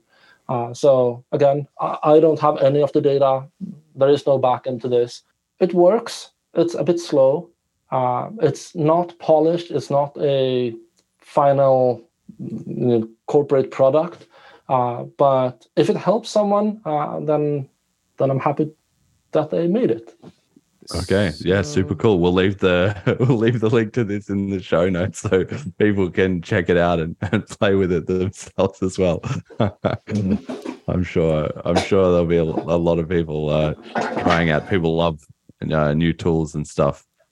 But that's we're kind of out of time here, so I was just gonna wrap up the show. As always, I've got to give the shout out to our patrons, Ricky and HP. Check out bitcoincashpodcast.com for all the info about FAQs and everything. If you're new to Bitcoin Cash, or if you've never been there and read up on some of the stuff I've got there, please do. There's a lot of info. I spent a lot of time writing up. There's now cash tokens FAQ as well for people, and an any hedge one as well too.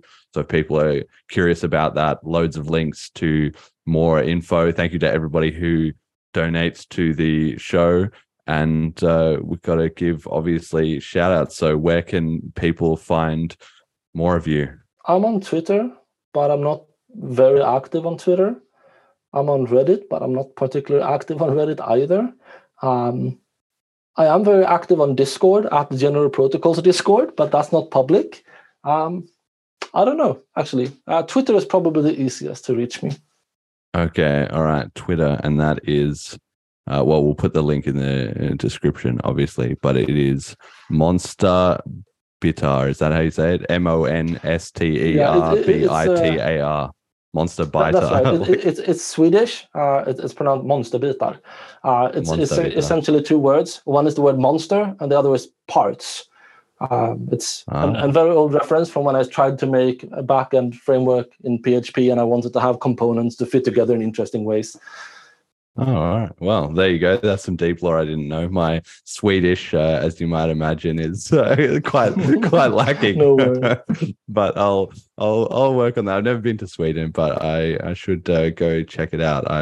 My former CTO was Swedish. He was actually a great guy. So I'm very enthused about the prospect of checking that out. All right, cool. So, Jet, do you have any shout outs or anything you want to? Nope. Okay, nothing. And yeah, nothing really from me this week. Everybody just keep plowing forward to it. Shout out to the wallet developers. Shout out to PayTucker, Zapit, the Bitcoin.com team, Electron Cash, anybody, Stack Wallet, anybody else making any wallets. Keep cracking away on it, because yeah, I think that's a good message. That's certainly where we need to tighten up our game and get things right. So that'll do it for this week. Until next time.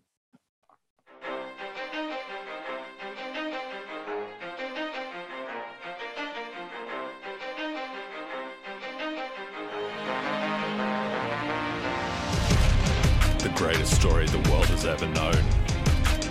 The rise and rise of Bitcoin. 2022. A single chance for the world, a single moment in time. Bankers captures all, our cryptocurrency flies. Gets to decide, Phoenix fly from the flame. Bitcoin BCH, forever changing the game. An underdog story, everyone trying to deny. Bitcoin revolution, crypto trade on the rise. Then they stole our brand name and tried to push us aside, because they said it was over.